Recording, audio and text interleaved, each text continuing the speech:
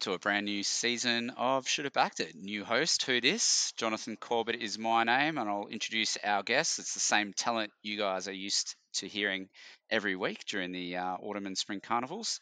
Our expert is Chris Finuccio of Herald Sun fame. G'day, Chris. How you going? Hello, Corbs. Hello, Phil. Looking forward to the new format. We've got the same music, same old music, but new format. And the Phil that he refers to is Phil Georgios, our punting expert. Phil, how are you? Yeah, good to see you, John. Good evening. And Big V's already jumped the gun and introduced me himself. So, looking to take your position in the hot seat there, Corbs. But yeah, as Big V said, looking forward to a new big season of Should Have Backed It podcast. I don't remember that being in any run sheet where Big V was introducing anyone, but the talent is on the loose. So we're going to be keeping to our 20-minute format throughout this season. It'll be most likely a Wednesday night, Thursday morning drop, so post acceptances, but ahead of the weekend. And we're going to do a little bit of a rear vision stuff, but mostly a bit of racing banter and then a quick look ahead each week to the following Saturday's races, but we will of course have our should have backed it and should have sacked it, and that's where we'll start. So I'll throw to Chris firstly for your should have backed it from last weekend. I'm making my should have backed it learning to fly from Randwick in the English Millennium.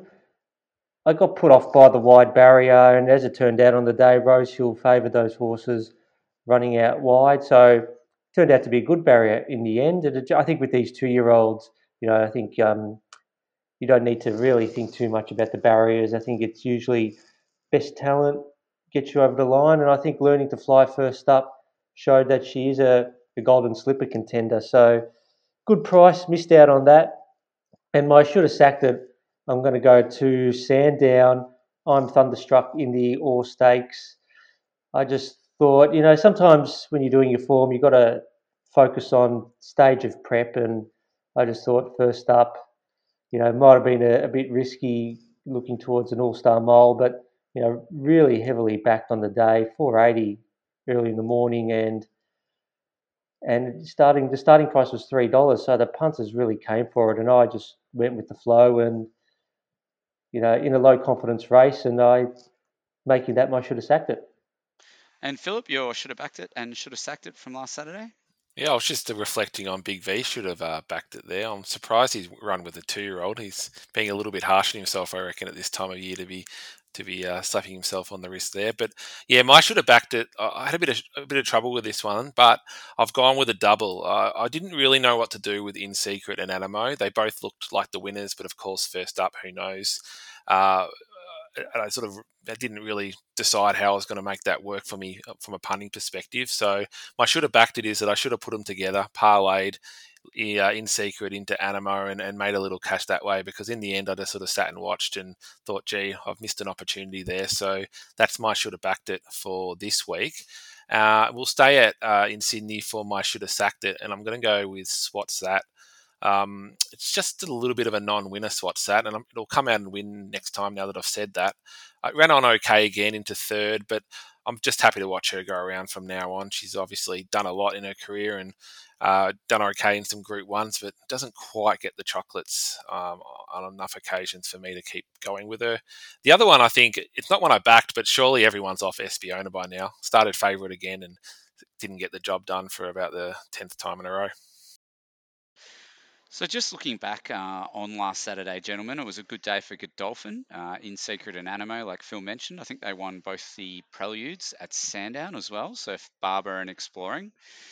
We also had the return of Lofty Strike with a big win at Sandown. There was the big Group 1 decided by protest with Jacquinot defeating Gentleman Roy in that one on protest, and then also Big V mentioned learning to fly in there. We also had Cafe Millennium. So what were your key highlights from last Saturday across Sandown and Randwick? Well, I think the highlights for me was the All Stakes. I think even though I was kicking myself afterwards, backing I'm Thunderstruck, but I just thought it was I think it's going to be a good form race, and we can take out a lot from the All, even though I think on reflection it makes sense that Jacquinot was there to win. I'm sure Mixed Price would have wanted to get that weight for age Group 1, whereas I'm Thunderstruck, you're looking towards an all-star mile. And I do agree with the protest decision being upheld. It doesn't look obvious when you're watching it from the side on, but when you look at the stewards' footage, it is quite obvious that Gentleman Roy did shift out and make significant contact with Jacquino. So I think the right call was made. Phil, I was with you on Saturday afternoon, and we watched that race, the CF4 together, and then continued about our afternoon. And I looked at my phone half an hour later, and the money for Jacquino was in my betting account. So it didn't look at first glance, it didn't look like something that was going to result in a protest. But we all have that feeling when our horse gets knotted for second. Oh, hope there's a protest, and it came true for me. What did you make of it? Well, I didn't have a horse in the fight on this occasion, Corbs. I was on Mr. Brightside, who I thought actually was a really nice run into fifth there, first up, and definitely keen to keep looking at it on its preparation this time around. I've looked at this a few times now. You're right, from the side angle, you're never going to be able to see that interference, but I have looked at it front on. And look, as you say, we moved on and didn't really look at the stewards' protest and didn't realise it was happening. But I think I've got to kind of disagree with Big V. I was a little bit surprised that they overturned that decision and gave it to Jacquino. I can see obviously there was some interference, but to say that that horse definitely wouldn't have won or would have won in Jacquino's case if that interference hadn't been there, I'm not sure you can conclusively say that. It's a bit like when you watch the cricket, mate, and you got umpires' calls flying around everywhere. It's not that certain, and I think they probably should have left it with Gentleman Roy. Yeah, I think the decision was a lot more clear than the some of those dodgy DRSs we saw in the first test in India. But one thing I forgot to mention with Thunderstruck, and I think this goes with Mr. Brightside as well, is that it was very tough for those two to win the way the race was run. It was a very slow tempo. I thought we usually see that in weight for age races, but I thought we are going to get a bit more with Tuvalu and Gentleman Roy. But Gentleman Roy didn't go anywhere near as fast as he did first up. So I thought they were two big runs, and for Nugget to run third as well, you know, a race around that 1600 to 1700 for him looks really good. So I think Nuggets in for a good campaign as well. I heard a little bit of banter that a few people weren't happy with Thunderstruck, and I kind of am leaning towards your view there that I think it's just the way the race was run. But it is becoming one of those horses that you can't really be confident it's going to win. It's obviously, right in the top two or three horses in Australia, but because it gets back often early in its career, it found trouble, and now it's hitting the line just that little bit too late. We saw that in the Cox Plate as well, where it got held up. So it's one of those horses that you got to have a take on trust a little bit when you back it. And looking at the 2-year-olds, I know, Phil, you don't like backing 2-year-olds too early before grand finals, but I know John, he loves his 2-year-olds. But I did get involved in some 2-year-old betting, and I was on the WA horse, Brave Halo. I had a big go on it. I was pretty confident that it'll run top three, but just things didn't go his way. Missed a start, and then Jamie Carr on Barber put him in a pocket. Didn't really get a run at them, and he's only been beaten just over a length running fourth. So that was that really did hurt me for the day. I was going, I was swimming against the tide after that. I think the races in Melbourne, you couldn't really draw a strong conclusion from either of them, as far as I'm concerned. I mean, Barber's gone 3 wins on the trot now, so that's pretty good form. But I think I'd still want to see a little bit more before I start worrying about Blue Diamonds and Golden Slippers with some of those. On the other hand, the Sydney wins looked, at least to the eye, to be much more impressive. But of course, you mentioned that getting off the rail wasn't the worst thing you could do at Randwick on the weekend. But the win of Cafe Millennium was something to be seen, wasn't it? Kind of missed the start, couldn't keep up with them, and then came thundering home.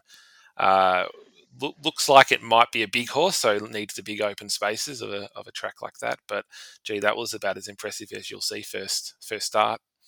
Well, the Sydney form is superior to the Melbourne form. So with this Melbourne form, it's a bit unpredictable and very wide open, which is why looking towards the Blue Diamond, you got this Steel City with that Sydney form might not even get a run, might get balloted out. So I think if Steel City's out of the Blue Diamond, I think it's going to be very open, very tough to find a winner. All right, now we'll move on to some of the media issues of the racing week. Now, Big V, I was chatting to you off air. about the Asian Racing Conference. A couple of talking points coming out of that at the moment. So we'll start with the CEO, Andrew Jones, wanting to enforce or de-enforce, as the case may be, the dress code. Have you got any thoughts on that one? Well, I know in GA you can wear whatever you want to wear. So if you want to wear, shorts and thongs or shoes without socks, you can always go to GA. But I do think I think sometimes in the members, a few people might, I think it's a fashion faux pas wearing a suit without any socks. But I'm not a fashion guru. But I just think I like it that in the members that having a bit more casual wear rather than the suits, the ties and the jackets. But I do think when you go into members, you've got to have some sort of standard to adhere to. Phil, is this the kind of idea that the industry needs to look at? Yeah, it's an interesting one. It's always nice to hear you two talk about your suits. I didn't actually know you were meant to wear suits to a race course until I met you two. So I was always your shorts and a t-shirt guy at the races. But you've introduced me to the other side of the members' enclosure, and I can see why a few don't mind it. But the fact is, mate, like I don't know if that's going to bring in more people. I think kind of the younger crowds like the fact that you might have to dress up for the day and get out and look your best when you're at the races. I'm not sure it's going to necessarily bring much by changing the dress code. It's almost by not having a dress code, are you enforcing a dress code? But I think the members are allowed to do what they like. That's a members club. You can choose to do what you like and just leave GA how it is. So look, I don't really have a strong opinion on it, other than I've always been a more relaxed racing kind of guy myself. Yeah, I think there is merit in looking at this sort of thing, right? Because if everyone perceives that you do have to wear a suit just to go to the races, I can understand that being a barrier to entry, especially at this time of year. You get a lot of nice weather. I think it's going to be 35 where we are in Melbourne tomorrow. I think that can be a bit of a turn off for people. All right, the other thing that's come out of the Asian Racing Conference that's of interest is this World Pools business, which is going to be activated this Saturday at Flemington Big V. Do you want to tell us a bit more about that? Well, I don't know the ins and outs of it, but I think from a simplistic point of view, you're going to have it's sort of like a global betting tote where you're going to have a number of jurisdictions all involved in this one pool. So obviously you're going to have the S-tab, Hong Kong, and I'm assuming you'd have a UK and a US part of that as well. So I think what it is, it's just going to have more liquidity in the market and more stability. And I know you'll like that because I have seen you have a few bets on the tote before, and you put your cash on a minute before jump. You're thinking you're going to get $5, and then when you get the winner, it's paying $3.80, and I know that that's been a source of frustration for you many times. So, Phil, on this point, it would appear that this is being driven by the prevalence of corporate bookies, and most people therefore taking fixed odds all the time, which means the tote market, no one bets to do it anymore because they don't have confidence. They've got that exact issue that Big V mentioned before. What do you think of the idea of expanding the tote pool global? Yeah, well, I'm not one that's dabbled in the tote for a little while now, but what I have noticed when I put my feet up on a Sunday Arvo watching Shartin is that you do get some wild discrepancies with the odds that you see in Australia and across there in Hong Kong. And in particular, the Australian horses or the Australian jockeys are way over bet locally. So you're going to get some weird odds that sort of pop up. So I think to make it a bit more consistent, by having a world tote across those, as long as they're not taking extra cut out of it. I think that's probably a positive thing, to be honest. And it looks like it's a trial, so it's a VRC Hong Kong Jockey Club type partnership for this weekend. So I'd imagine we'll start seeing that again around us, the Guineas and those sort of Flemington features in March if it's deemed anything other than a raging failure. All right, the other big issues floating around. There's some legal antics going on. Big V, do you want to very succinctly translate that for us? You're giving me the tough job to do, but I'll try and see what I can do. But I think it's essentially Racing New South Wales is taking the other racing jurisdictions to court because they're trying to, obtain documents of correspondence between these other racing bodies to which they allege are forming a cartel to exclude Racing New South Wales and potentially form a breakaway racing body. But I think my understanding is I don't think this is probably going to really get to court because from what I'm reading and what I gather is Racing New South Wales aren't engaging with the other racing bodies. So of course, Racing Victoria, Racing Queensland, South Australia, WA, Tasmania are all going to have their own conversations because Racing New South Wales doesn't want to get involved. And then we had after that, leaked documents talking about this, alleged breakaway group and trying to cut off Racing New South Wales. But I think that might have been a little bit of a Sydney beat up because I think the key paragraph in that story was that these documents were prepared by a third party. Bit of stuff and nonsense and BS, Phil. Sounds that way. I'll leave it to the more learned people in the on the call and in life to talk about the specifics. But just on the outside, just as a punter, it just seems all a little bit ridiculous that these jurisdictions are fighting. I think the best outcome is going to be working together and getting their whole industry up and running effectively. There's a lot of competition as we're seeing around the world, etc. And if we're not operating properly, then it's only going to be to the detriment of the industry. So yeah, Big V, you keep fighting the good fight. I see that your publication happened to just throw in the Sydney side of affairs as well, which was interesting given their Victorian base. But we might leave that for another day. Definitely, yeah. Now we'll move on to next Saturday. So looking ahead, the big races are at Flemington and Rosehill. So Flemington's got the big Group 1, the Lightning Stakes with Nature Strip, Coolangatta, Moorabbie, I Wish I Win, and a few of those sort of horses. The big race in Rosehill is the Hobartville, the Group 2, Manzoice coming back from the Derby, Aft Cabin, Aussie Penko. You've also got horses like Elliptical, Anavisto, and Shelby 66 all coming back this week. And there's some big 2-year-old races with the Talendert and the Silver Slipper. So we might go to Phil. What are you looking forward to this weekend? No, I think those are the big races. Obviously exciting to see Nation Strip come back. Its first up record isn't amazing, but you would think over 1,000 against that field, it should be able to get the job done. I think Moorabbie at about $9.50, $10 isn't the worst bet early on, but we'll see how that field shapes up as we get closer to the jump. Aft Cabin, that was just about my most exciting win of the autumn so far. I know we're very early on in the autumn, but that was impressive, and you'd expect him to go on and get the job done again. Early quote, I think's roughly $1.60, so I think it might be a watch race, but at the same time, it might be a really good watch for horse lovers and punters that like to see the best win. I don't have a view on the 2-year-olds. That what might surprise you, Calls. I'm happy to watch those ones go around and have a look. Big V might have some more stronger views than myself, but a horse I don't mind the look of in the Get Out Stakes is Midwest. So if you're having a look late and you want to finish the day on a good note, I think Midwest in the last at Rosehill looks to be a good bet. Now, the way we're going to close out the segment, the episode this week, being the first episode, of course. Phil, I'd love to get your early look at which Group 1 you think is most enticing over the upcoming summer-autumn period. Is the Quokka a Group 1? That looks like an absolute ripper over there in Perth, but I probably wouldn't go there. I thought maybe Big V might head to the Quokka.